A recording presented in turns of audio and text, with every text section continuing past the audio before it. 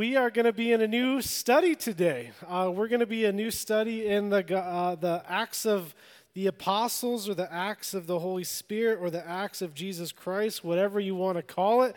This is what we're going to be studying for the next 13 weeks. So I'm very excited to be starting a new book today. Who here likes book studies? Yeah? I really enjoy book studies as well. I had this originally as an extremely long series, but I shortened it down, so hopefully that's beneficial for us as a church. And we're going to be in the book of Acts for the next few months, exploring really what the beginning of the early church looked like. And for those of you who have this question mark in your mind, or you're wondering or you're pondering, how did this whole movement of Christianity in the church begin? How did it get started? The answers are really found in the book of Acts. And this is really our historical account of what was taking place after the death, burial, and resurrection of Jesus Christ.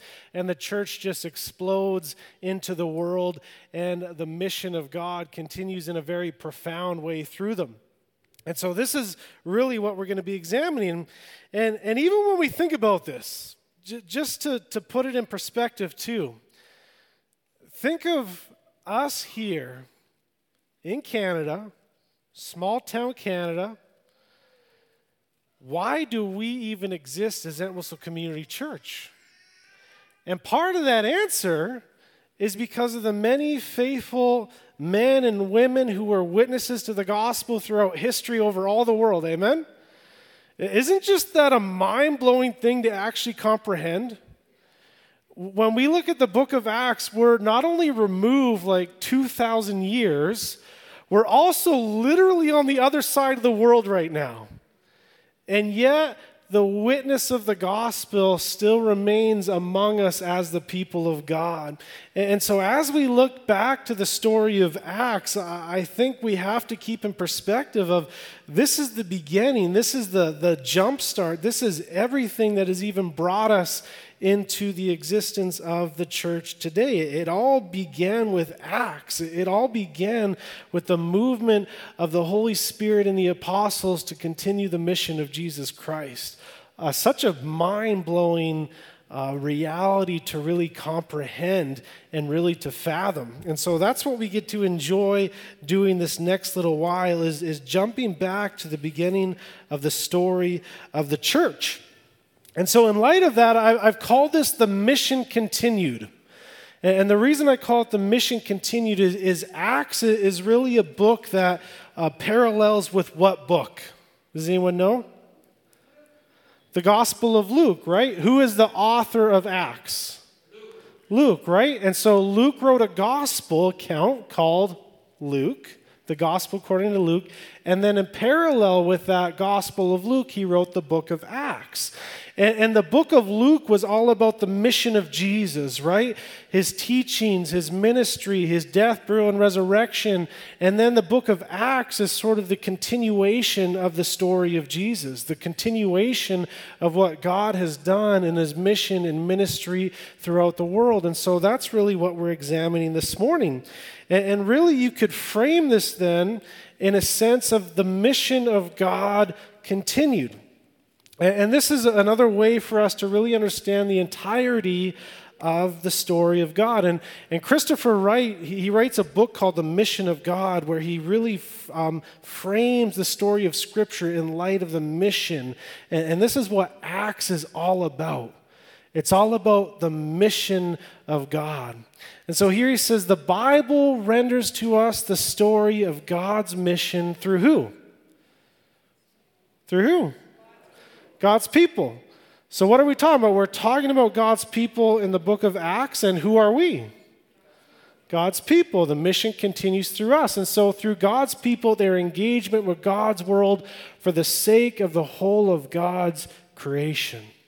The Bible then is this drama of God's purpose engaged in the mission, or in the Bible and the dreams of God's purpose engaged in the mission of achieving that purpose universally.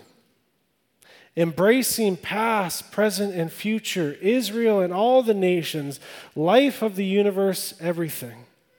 And with its center, focus, climax, and completion in who? Jesus Christ, amen? Mission is not just one of the list of things that the Bible happens to talk about, only a bit more urgent than some. Mission in that much abused phrase is what it is all about. In other words, what Christopher Wright is saying is that the entirety of the story of Scripture and the entirety of the very purpose and existence of the church has been based on mission. It's based on a movement of God throughout history, throughout the globe, to accomplish the purposes of God. And that comes at us because it begins to redefine how we view ourselves, doesn't it? It redefines how we even see our existence as a church. It illuminates the very purposes to which we exist as a church, which is first and foremost about the mission of God, what God is accomplishing past, present, and future. And so this is what we're really diving into as we examine the book of Acts, is realizing not just what God has done, but what God has continued to do. And my prayer for us then as a church, as we engage the book of Acts, is that we would not just look at it from a perspective of let's look at history, let's get some information, let's understand what the early church was about and what they were doing, but that it would actually transform us. And that we would see ourselves very much in that same story that the apostles lived out of, and that we would see ourselves as the same mission of what God has accomplished throughout history. So that's my prayer for us as we enter into it. And so let me just pray to that extent, and then we're going to jump into the text together. So bow with me in prayer. Gracious Father, we come before you. And Lord, we thank you for this faithful witness that Luke has given us. This witness that he has went around interviewing and researching and gathering information about the life of Jesus and the life of the church. And I pray that as we step into this history, that it would not simply just be stories and information and regarded as simply past, but we would see how intricately involved we are in the story of your mission and what you're accomplishing. And that we ourselves exist today simply because of the mission and the witness that has gone on before us through so many men and women who are faithful to your gospel. And so I pray that you would instill in us the power of the Spirit so that we can live out this mission that you have called us to as the church. And we pray this would be done to your glorious name. Amen. Amen. So let's start jumping into this text. What is going on here? Acts 1. We're going to get to the first 11 verses today. But how does the book begin? We see Luke say, in the first book, what's the first book? Luke, right? I already connected that for us. O Theophilus, this is sort of the main person that Luke is writing for, gathered all this information. He might have paid for this research to be done. He says, in the first book, I have dealt with all that Jesus began, key word I'll talk about in a minute, all that Jesus began to do and teach, until the day when he was taken up, after he had given commands through the Holy Spirit to the apostles whom he had chosen. He presented himself alive to them after his suffering by many proofs, appearing to them 40 days and speaking about the kingdom of God. So here's our book. Now, first of all, again, who is the author? Luke, right? Good job, you guys are listening. What do we know about Luke? What was his occupation? He was a physician. He was a doctor. And really, he's this affluent person. He was very well educated. There are Greek scholars who study the language of how Luke was written and Acts was written. And they realize that Luke was incredibly literate. He has very good structure in his writing in Greek. And so we realize that he's formally trained. The perspective that he writes from is also interesting. When we go to the Gospel of Luke and he explains sort of his strategy in writing, what are some of the things that Luke is saying? What's his strategy? He's researching. He's like an investigative journalist. He's looking at eyewitnesses. He's doing all these interviews, right? And so this is Luke's strategy for gaining all this information, going to the eyewitnesses who have seen and heard what Jesus has done and what's been happening in the church. And this is how he's basically formulating this historical document about what has happened. Now, we read a little bit about Luke outside of the New Testament as well. In one of the introductions to the Gospel of Luke, we have this written by someone in the patristic period. In other words, some of the language of the church fathers, which was probably about 100 years after Luke's life. And this is what it says. It says, "Indeed, Luke was an Antiochian Syrian, a doctor by profession, a disciple of the apostles, and later, however, he followed Paul until his martyrdom, serving the Lord blamelessly." And the text says that Luke died around the age of 84. Now what I find fascinating is we record Luke as dying by what? Martyrdom. Now, we're going to get there in a little bit, but one of the major themes of the book of Acts is that the church is called to be witnesses. Chapter 1, verse 8, that's a very key word, that the church is called to be witnesses. And later that word for witness would be formulated into this concept of martyr. Now, what was a martyr? Yeah, someone who witnessed to the gospel even to the very death. And what I find absolutely beautiful when we jump into church history, and I'll sort of resist temptations to jump into a lot of church history since that's what I teach at Vanguard, but I'll try and stay in Acts as much as I can. But what's beautiful to me is what Luke is writing about is how the church was such amazing martyrs and witnesses to the ends of the earth. In other words, they have went out and just functioned as beautiful witnesses of the gospel, even being willing to die for their faith. And later on, we read about 100 years later, what did Luke do? He was a martyr. Not only was Luke just writing about this stuff, Luke was actually living out this reality of being a martyr. And I find that absolutely beautiful because what we see in Luke is this reality that he didn't just see this as history. Luke very much saw himself as a part of this story. And again, my prayer for us is that as we walk through Acts, that we wouldn't just see this as history, but that we ourselves would be drawn into the story and function as the very witnesses that we're going to celebrate throughout the story of Acts. And so we see ourselves as Luke would in light of this. And so again, he brings up all these things that he's dealt with in the first book. Now, here's another very key thing. He says, I dealt with all that Jesus what? Jesus, what's that key word? Began to do and teach. Now, what's the implication? If something begins, what is something has to continue, right? And so the implication that Luke is drawing right off the bat is saying, this is the beginning of the story of Jesus. So when I get to Acts, does that story end? No, this is the continuation of that story. This is the outcome of that story. And here's where we get this sense of Acts as a continuation of the story of Jesus working in this world for his mission.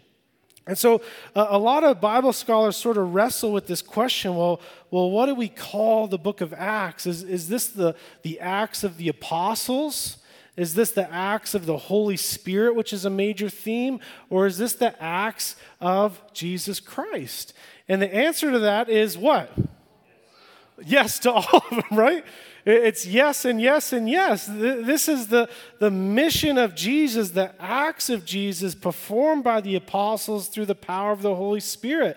And so this is this book that continues of what Jesus has accomplished. But if you use all three, it becomes a very long title. So we just summarize it. And so here's what happened next. He talks about the day when he was taken up, the ascension. We're going to get there at the end when we get to verse 9 to 11, so I'll talk about it there. But I think this is a very key part that Luke brings up. In verse 3, he says, he presented himself, Jesus presented himself alive to them after his suffering by what? By many proofs. I think that's key there. Jesus presented himself alive to them after his suffering. How? By many proofs, appearing to them for 40 days and speaking about the kingdom of God. This is such an important concept that Luke brings out.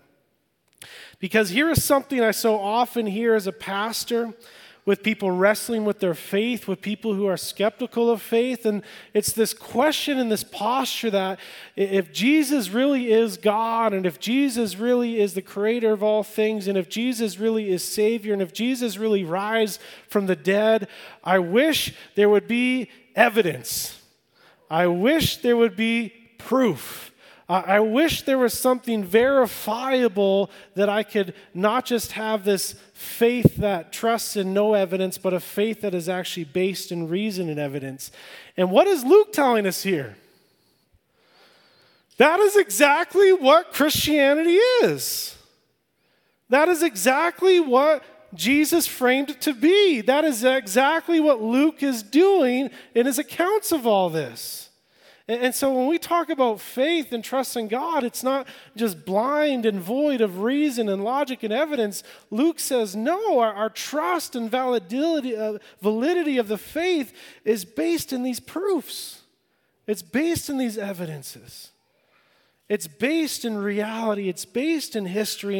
And Luke is saying all of what I'm teaching and writing and researching is all based in this reality of what God has revealed to us in Jesus Christ as Lord. Now, going into all that evidence could be 10 other sermons, 50 other sermons, 100 other sermons. We'll probably do another series on some of that stuff. But this is key just for those who are really wrestling with faith and really struggling and doubting of what evidences are actually out there.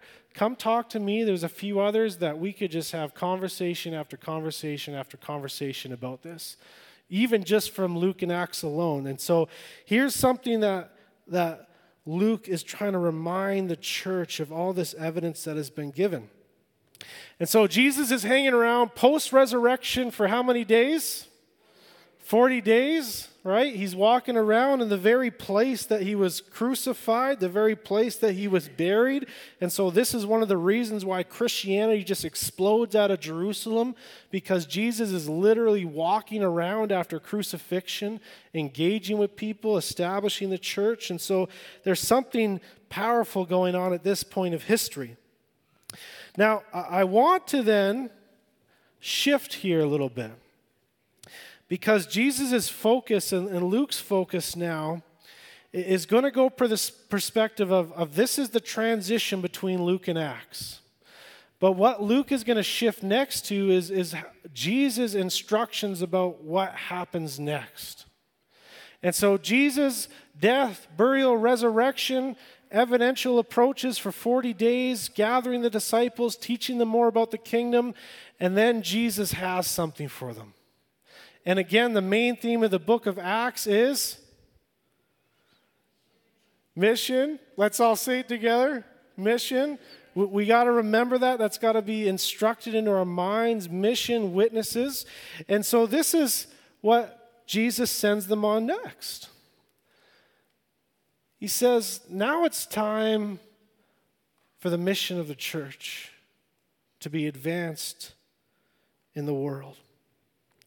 And we're going to walk through verses 4 to 11 just to get a sense of what's going on. And I want to frame it on this concept of the 4 instructions for mission that Jesus gives to the church. And so the first one we read about comes in verse 4 and 5. And this is where Jesus calls the disciples to wait. He says, wait. And this is what the text says. And while staying with them, he ordered them not to depart from where? Again, Jerusalem is this crucial center in the life of the early church, especially to the mission of the Jews. Paul is going to set up in Antioch for the missions of the Gentiles, but this becomes a central place in the life of the early church in the city of Jerusalem. And so Jesus says, but wait for the promise of the Father, which he said, you heard from me. For John baptized with water, but you will be baptized with what? The Holy Spirit, not many days from now.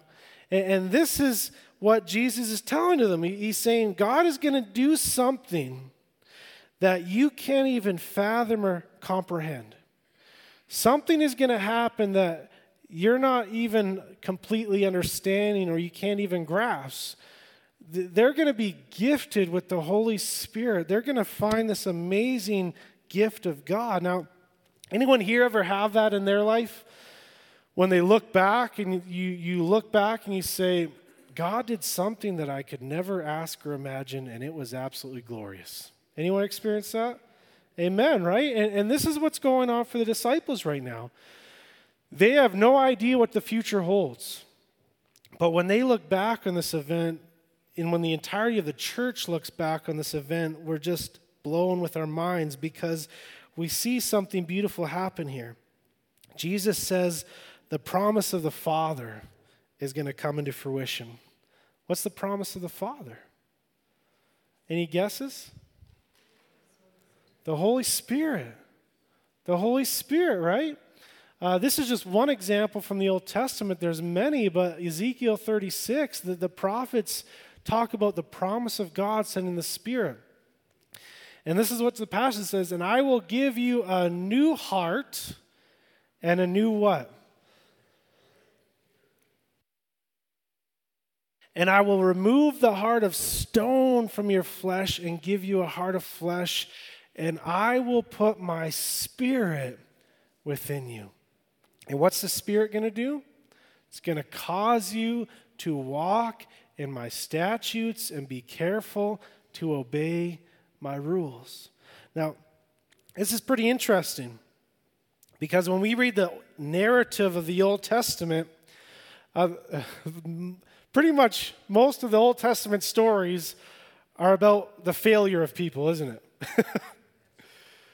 Where even though God sent them prophets to instruct, even though God sent them the law to guide them in wisdom, even though God himself gave them wise kings and leaders at times, even though he did all these things, the people still failed, didn't they? It was failure over and over again. People could just not change. They could not be transformed into what God created to be. And this is what the promise of Ezekiel is all about.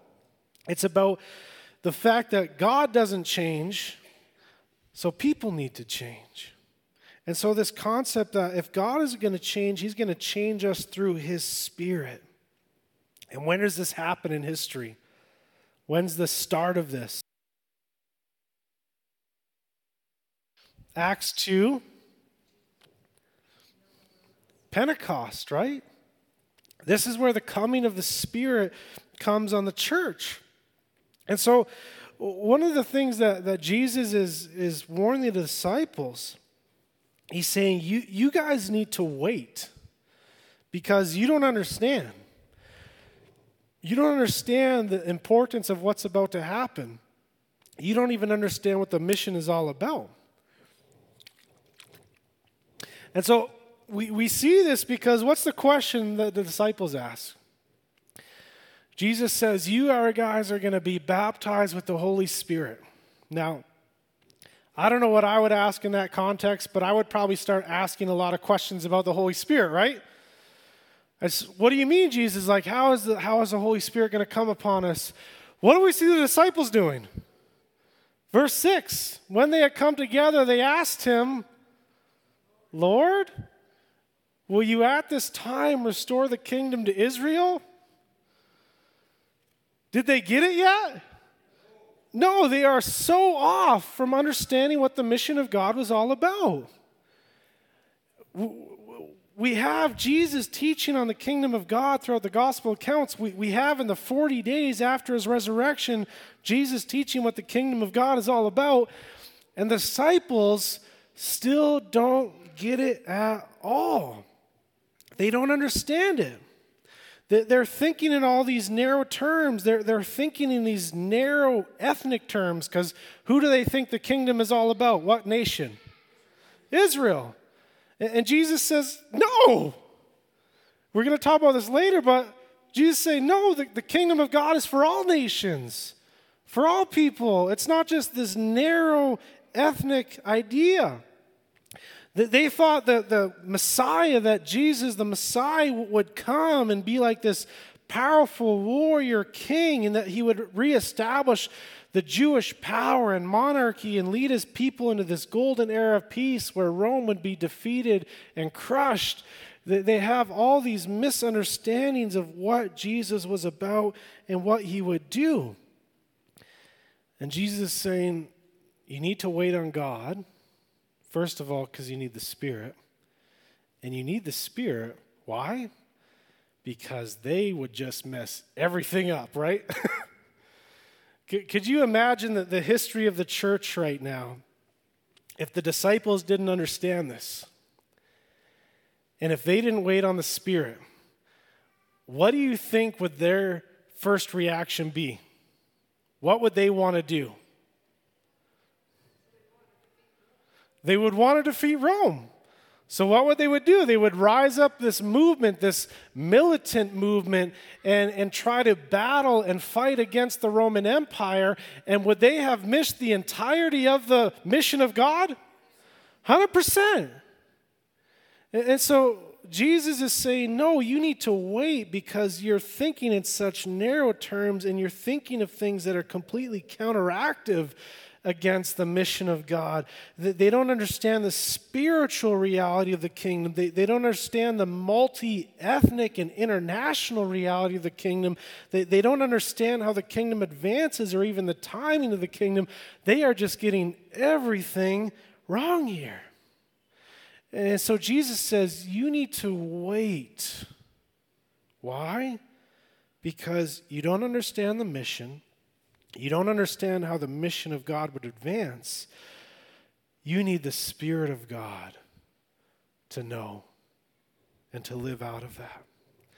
And so this is the next thing that Jesus instructs them and teaches them, is saying that you guys need to wait on God because you need to understand the mission. And this is what Jesus' response is. He said to them, it is not for you to know times or seasons that the Father has fixed by his own authority. What does he say? It's not for you to know. Don't even think about this. It's something that's beyond your capability of understanding. And I find this fascinating because even strange seasons like this past 2 years and strange seasons that so much of history has faced, there's always this question of wondering, is this the time that Christ is going to return? Is this the time where the kingdom of God will come to fruition? And what's Jesus' response for us to today? Wait. It's not for you to know the times. It's not for you to be questioning and fathoming and debating. It's not for us to know. What are we supposed to focus on? It says, but you will receive power when the Holy Spirit has come upon you. And you will be my what? Witnesses. Key word there, right? Witnesses. Another way of what we talk about, a martyr, a witness. In Jerusalem, that's where they're starting out. Judea and Samaria, it's getting larger. And to where? To the ends of the earth. You see what Jesus is doing? They thought in narrow ethnic terms. They thought of the kingdom restored in Israel. And Jesus is saying, nope, the mission is to the ends of the earth, the entirety of all people. And so clearly these guys don't understand what the kingdom of God is all about. And so Jesus, right off the bat, he's correcting them. He's saying, you don't need to know whether the kingdom comes now, next week, next year, 10,000, 100,000 years from now. You don't need to know that. He says, just do what I told you to do. Just go on mission. Just be my witnesses. And he's saying, don't just be thinking about political power. Don't be thinking about your own nation. Be thinking about the world and be thinking about spiritual power. And what Jesus would have said in his reaction to them would have actually shocked and dazed the disciples. It would have been absolutely mind-blowing to them, because Jesus is basically saying the mission of God is not about destroying your enemies and getting to a place of power. Saying the mission of God is actually about loving your enemies, proclaiming the gospel, good news to your enemies, and even to the rest of the world. And so the kingdom of God is the complete opposite of what the disciples have been thinking.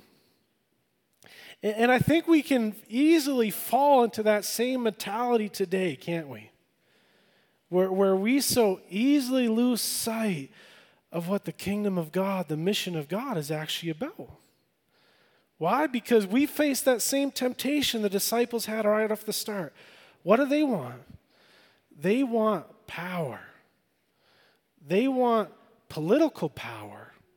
They want their nation to be the front and forefront. They want to be of most importance. And Jesus is saying, no, that's not what the kingdom about is at all. And so John Stott, he has a phenomenal commentary on the book of Acts. And he says this, he says, the kingdom of God is his rule, set up in the lives of his people by the Holy Spirit. It is spread by what? Witnesses to the gospel, not by what? Soldiers. Again, if it was the mission of the disciples, it would have been wartime. It says, through a gospel of peace, not a declaration of war, and by the work of the Spirit, not by force of arms, political intrigue, or revolutionary violence. Amen, church? See, it was fascinating with my time with the Iranians and the conversations I've even had continued with them, is none of them have this concept that if we simply had a political revolt and we got rid of the Islamic regime over us, that somehow the church would be better off. Now, there's a hope for that, because then much more missionaries could influence that country and go into that country, but they realize that's not how the kingdom of God advances, does it? No. And this is what we have to realize as a church as well, is if we want our nation to be changed, so to say, if we want the world to be changed, then it's not how we think it's going to happen. It's how God calls it to happen, which is the advancement of what? The kingdom of God. The kingdom of God. Jesus said, my kingdom is not of this world. We can't grasp it in our human minds. And so they don't get what the kingdom of God is all about. Now, beyond this, the disciples not only not get what the kingdom of God is all about, they also don't even understand the scope of God's mission. They don't understand that it was for the world. Because Jesus gives them that instructions, and I'm trying to imagine how they would have heard this. Because when Jesus says the mission of God goes to the ends of the earth, these are guys who had never probably traveled more than 30 or 40 miles from their home. What do you think they're thinking right now? Jesus, this is impossible. We can't do this. Like, this is ridiculous. How is this part of what you're talking about? They've got no clue. And yet, to me, this is so powerful. 2,000 years later, what do we see? The whole world. The exact implication of what Jesus called the disciples to has come into fruition. And so that leads me to this reality. Could that have been done in their own power? Could that have been done in their own wisdom? No. What needed to happen? They needed to receive the power of God. How do we experience the power of God, church? The Holy Spirit. When we don't experience the power of the Spirit, when we don't submit ourselves to the wisdom of the Spirit, when we don't sit under the conviction of the Spirit for our sins, we're going to do everything the disciples did. We're going to completely misunderstand the mission of God. We're going to be completely distorters of the mission of God. And our witness then will be incredibly flawed.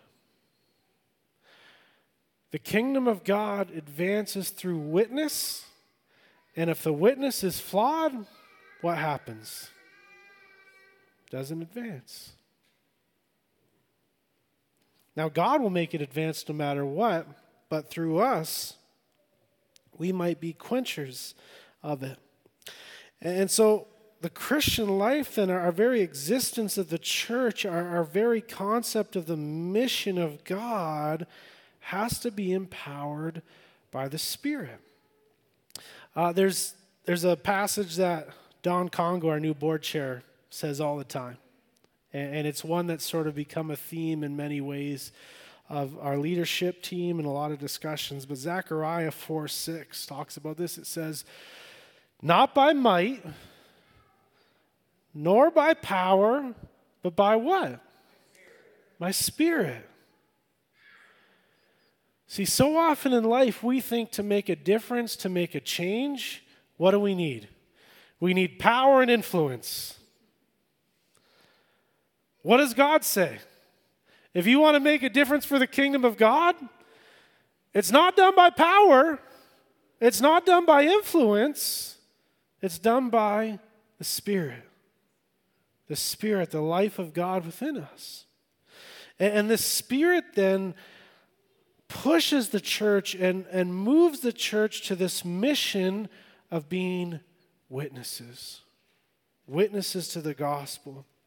Bringing people to the place of meeting Jesus, bringing people to the place of being transformed by Jesus. A witness is someone who becomes like Jesus, who knows Jesus and does what Jesus does. This is the calling of the church. This is what we're sent as witnesses. Now, this is going to be a major theme as we continue Acts, so I'm not going to go too heavy on it. But let's get to this fourth point that Jesus brings up in this passage. And this is the last one. He tells them not to get distracted. Who needs to hear that? Don't get distracted. And again, what I find fascinating, he's telling them this at the start of them being sent out. Usually you'd think that they would get distracted and he would tell them, but he already knows ahead of hand that they're going to get distracted. And so here's the passage. It's fascinating. It says, and when he had said these things, as they were looking on, he was what? He was lifted up, and a cloud took him out of their sight. We call this the theology of the ascension of Jesus. Jesus returning to his place of throne as king, the one who oversees as sovereign Lord over all creation, advancing the mission of God from that place of king. And verse 10 says, and while they were gazing into heaven, as he went, behold, two men stood by them in white robes, mostly messengers, angels. Angel means messenger, right? And said, Men of Galilee, why do you stand looking into heaven? This Jesus who is taken up from you in heaven will come in the same way as you saw him go into heaven. And so we see this ascension of Jesus, and we see him again returning to his place, the throne as king. And when you think about it, this had to be a very weird moment for the disciples. When you think about it, this probably would have been a very weird moment. Because again, put ourselves in this historical time. Had airplanes been invented yet? Has helicopters been invented yet? Has drones or anything been invented yet? We spend a lot of time in the sky, so to say, today. People didn't spend much time, no time in the sky, unless they were falling from a building, right? And so there's no comprehension of what's going on. It must have been an extremely strange moment for them. And so what are they stuck doing? They're just stuck staring up. And they're just gazing at the sky, and they're trying to make sense of all this, and they probably have all these questions about how are we going to advance the mission without Jesus? Jesus is gone now. I mean, we're only 11 verses into Acts, and Jesus is gone. What are we going to do? What's going to happen next? They really don't understand what is going on. And I'm going to bring up John Stott here because I think this was such a neat insight by him. And he says this: there was something fundamentally anomalous. I didn't know what that meant, so I just put strange up there so you guys understand. I was like, I have no idea what John Stott's. He's British, he's English, so he's probably using all this fancy language, right? And he says there's something strange about their gazing up into the sky when they had been commissioned to go where?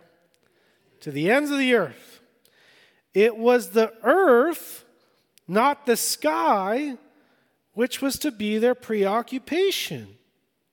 Their calling was to be what? Witnesses, not stargazers.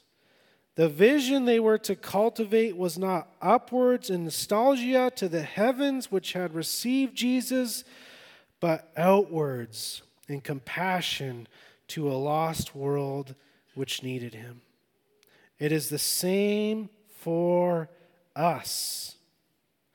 Curiosity about heaven and its occupants, speculation about prophecy and its fulfillment, an obsession with times and seasons, these are aberrations which distract us from our God-given mission. Christ will come personally, visibly, gloriously. Of that we have been assured. Other details can wait. Meanwhile, we have work to do in the power of the Spirit. Amen? And it's this concept that Stott is bringing out is the mission we have as the church is not to be this people of speculation, to not be people who get up in all these fathoming and discussions about heaven and speculation about the end times and speculation about prophecy and understanding the times and seasons that we're in now. Jesus is reminding us that that's distraction. What matters here and now? The theme of Acts? Mission. Good job. Mission. To be witnesses. I love how Stott says it. It was the earth, not the sky, which was to be their preoccupation. Their calling was to be witnesses, not stargazers. In other words, our calling as the church isn't to be filling and wondering and pondering all these things of speculation. Our mission is clear by God. We focus on the mission and we advance it as witnesses. Because the implication is if we get distracted, and I think this is profound for me to fathom that this is one of the last things said at Jesus' ascension. Because if we get distracted, what happens? Well, are we going to wait on God? No, we're going to get impatient and we're going to move before God moves. If we get distracted, we're going to misunderstand the mission. We won't understand what it's all about. We'll be distracted by other things. We'll get caught up in speculation. We'll get caught up in the time and age of our day, and that'll consume us and take us away from our calling. And when we get distracted, we take power in our own hands, and instead of receiving the power of God, we function out of our own power because it's things that we want to see happen and things that we want to accomplish. And so our distraction leads us then to receiving or not even receiving the power of God to function as witness. And most importantly, when we get distracted, we start to focus on things that are out of our control or even things that don't even matter instead of engaging the mission of God. And so I bring this up for us as a church as we begin this series, as we begin the discussion together, that the instructions from Jesus is very clear. How do we begin to draw some of these implications in our own lives? How do we begin to contemplate and question our own motivation, our own power, our own understanding, our own distractions? These are all things that have to get processed. And again, we have all these community groups in the church. If you're not part of a community group, we want you to be a part of one because this is the time and space in the week where you can process some of this. Because there's no point in me preaching this if we just say, oh, who cares about the mission that God has given us? Who cares about the instructions and guidelines for how it's to function? No, this is something we have to wrestle with. We have to wrestle with God. And so that's my prayer for us as we leave today. Let me pray to that extent.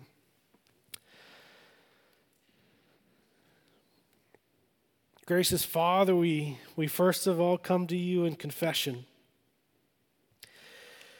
because we see so many similarities in our life as we see in the disciples in this text. Lord, we, like them, are not patient for you. We, like them, completely distort and misunderstand the mission. We, like them, function out of our power rather than the Spirit. And we, like them, get distracted by so many things that not only hinders our witness and hinders your mission, but can even draw us apart at times. Lord, what a tragedy that is. And so we pray that as we read this text, that this text in your words would truly read our lives, and that we would face not just conviction, but inspiration of what you're able to accomplish even in spite of us.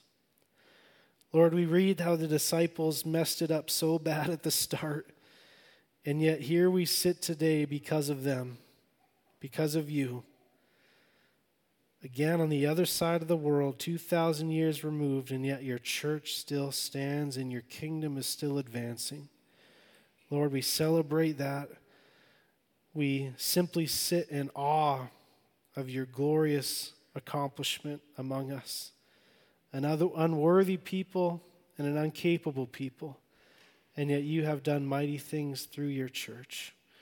And so, Lord, we sit and we ask, Lord, we ponder, what do you have for us in the future as we consider your mission and live in light of that? We pray this in Jesus' name. Amen. Amen. We're going to go into a time of communion, and I'm going to call those who are serving to come up with me. And I thought with us diving into the story of the early church, there's a document called the Didache. Does anyone know what the Didache is? No? A lot of blank faces. That's okay. The Didache was the first discipleship manual in the early church. Okay? So it's one of the most important historical documents we have of what worship looked like in the church. And I thought for us this morning it would be a beautiful experience that as we talk about the early church, we could really connect with them in a way that, in the same way they would have prayed and done communion, Eucharist, the same way that we can do with them. And so I'm going to give us a time and space just to hand out the elements. So come up when you're ready.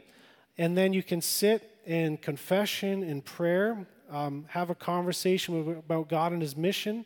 And then as we partake, we're going to read sections of the Didache together and really bringing that emotional connection as well as a communal connection to the early church. And so come up when you're ready. I'll call the ushers now.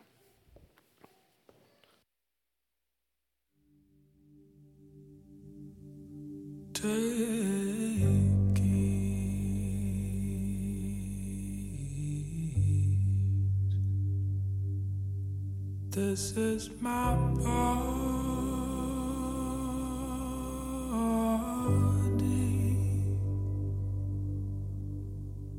broken for your healing. This is my blood,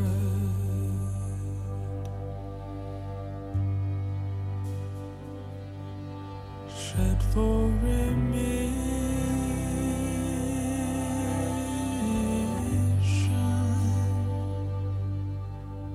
and forgiveness of your sin.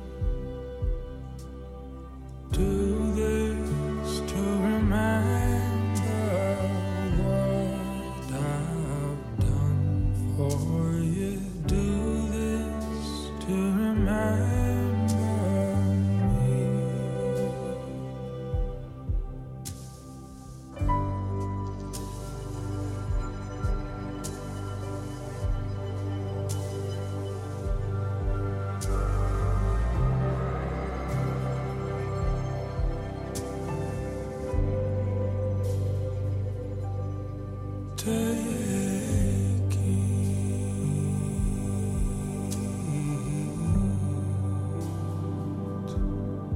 This is my body,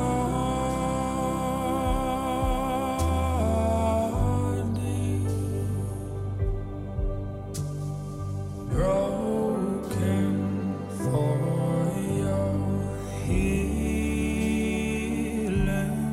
This is my blood,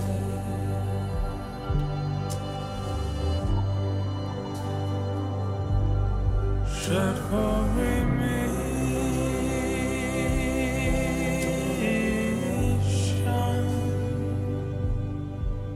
and forgiveness of your sin. Do this to remember. As we partake together, let's get a glimpse of what the early church would have celebrated and affirmed as they partook of the Lord's Supper. It says, first concerning the cup, we thank you, God, for the holy vine of David, your servant, which you made known to us through Jesus, your servant. To you be the glory forever. Let us partake of the cup together.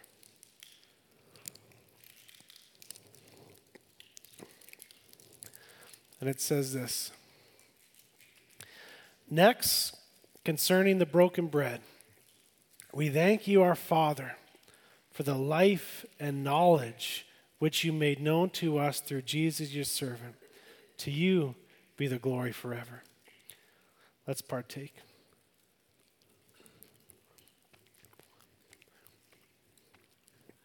Then I'm going to invite you to stand together. Yep.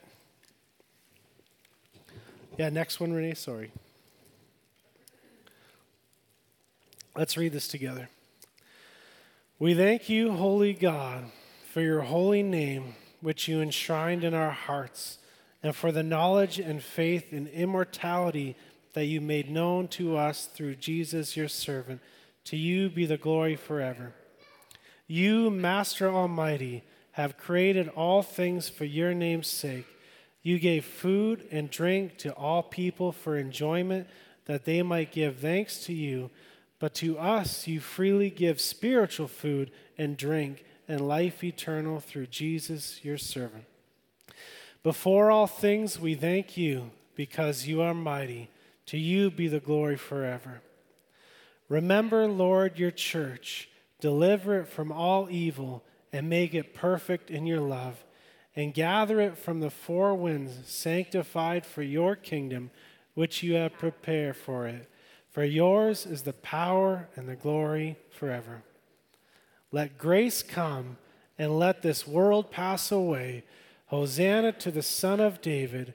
If anyone is holy, let him come. If anyone is not holy, let him repent. Maranatha, amen. Maranatha means, come, Lord Jesus, come. And as we partake of communion, we not only remember what Christ has done on the cross, but we look forward, well, he will return.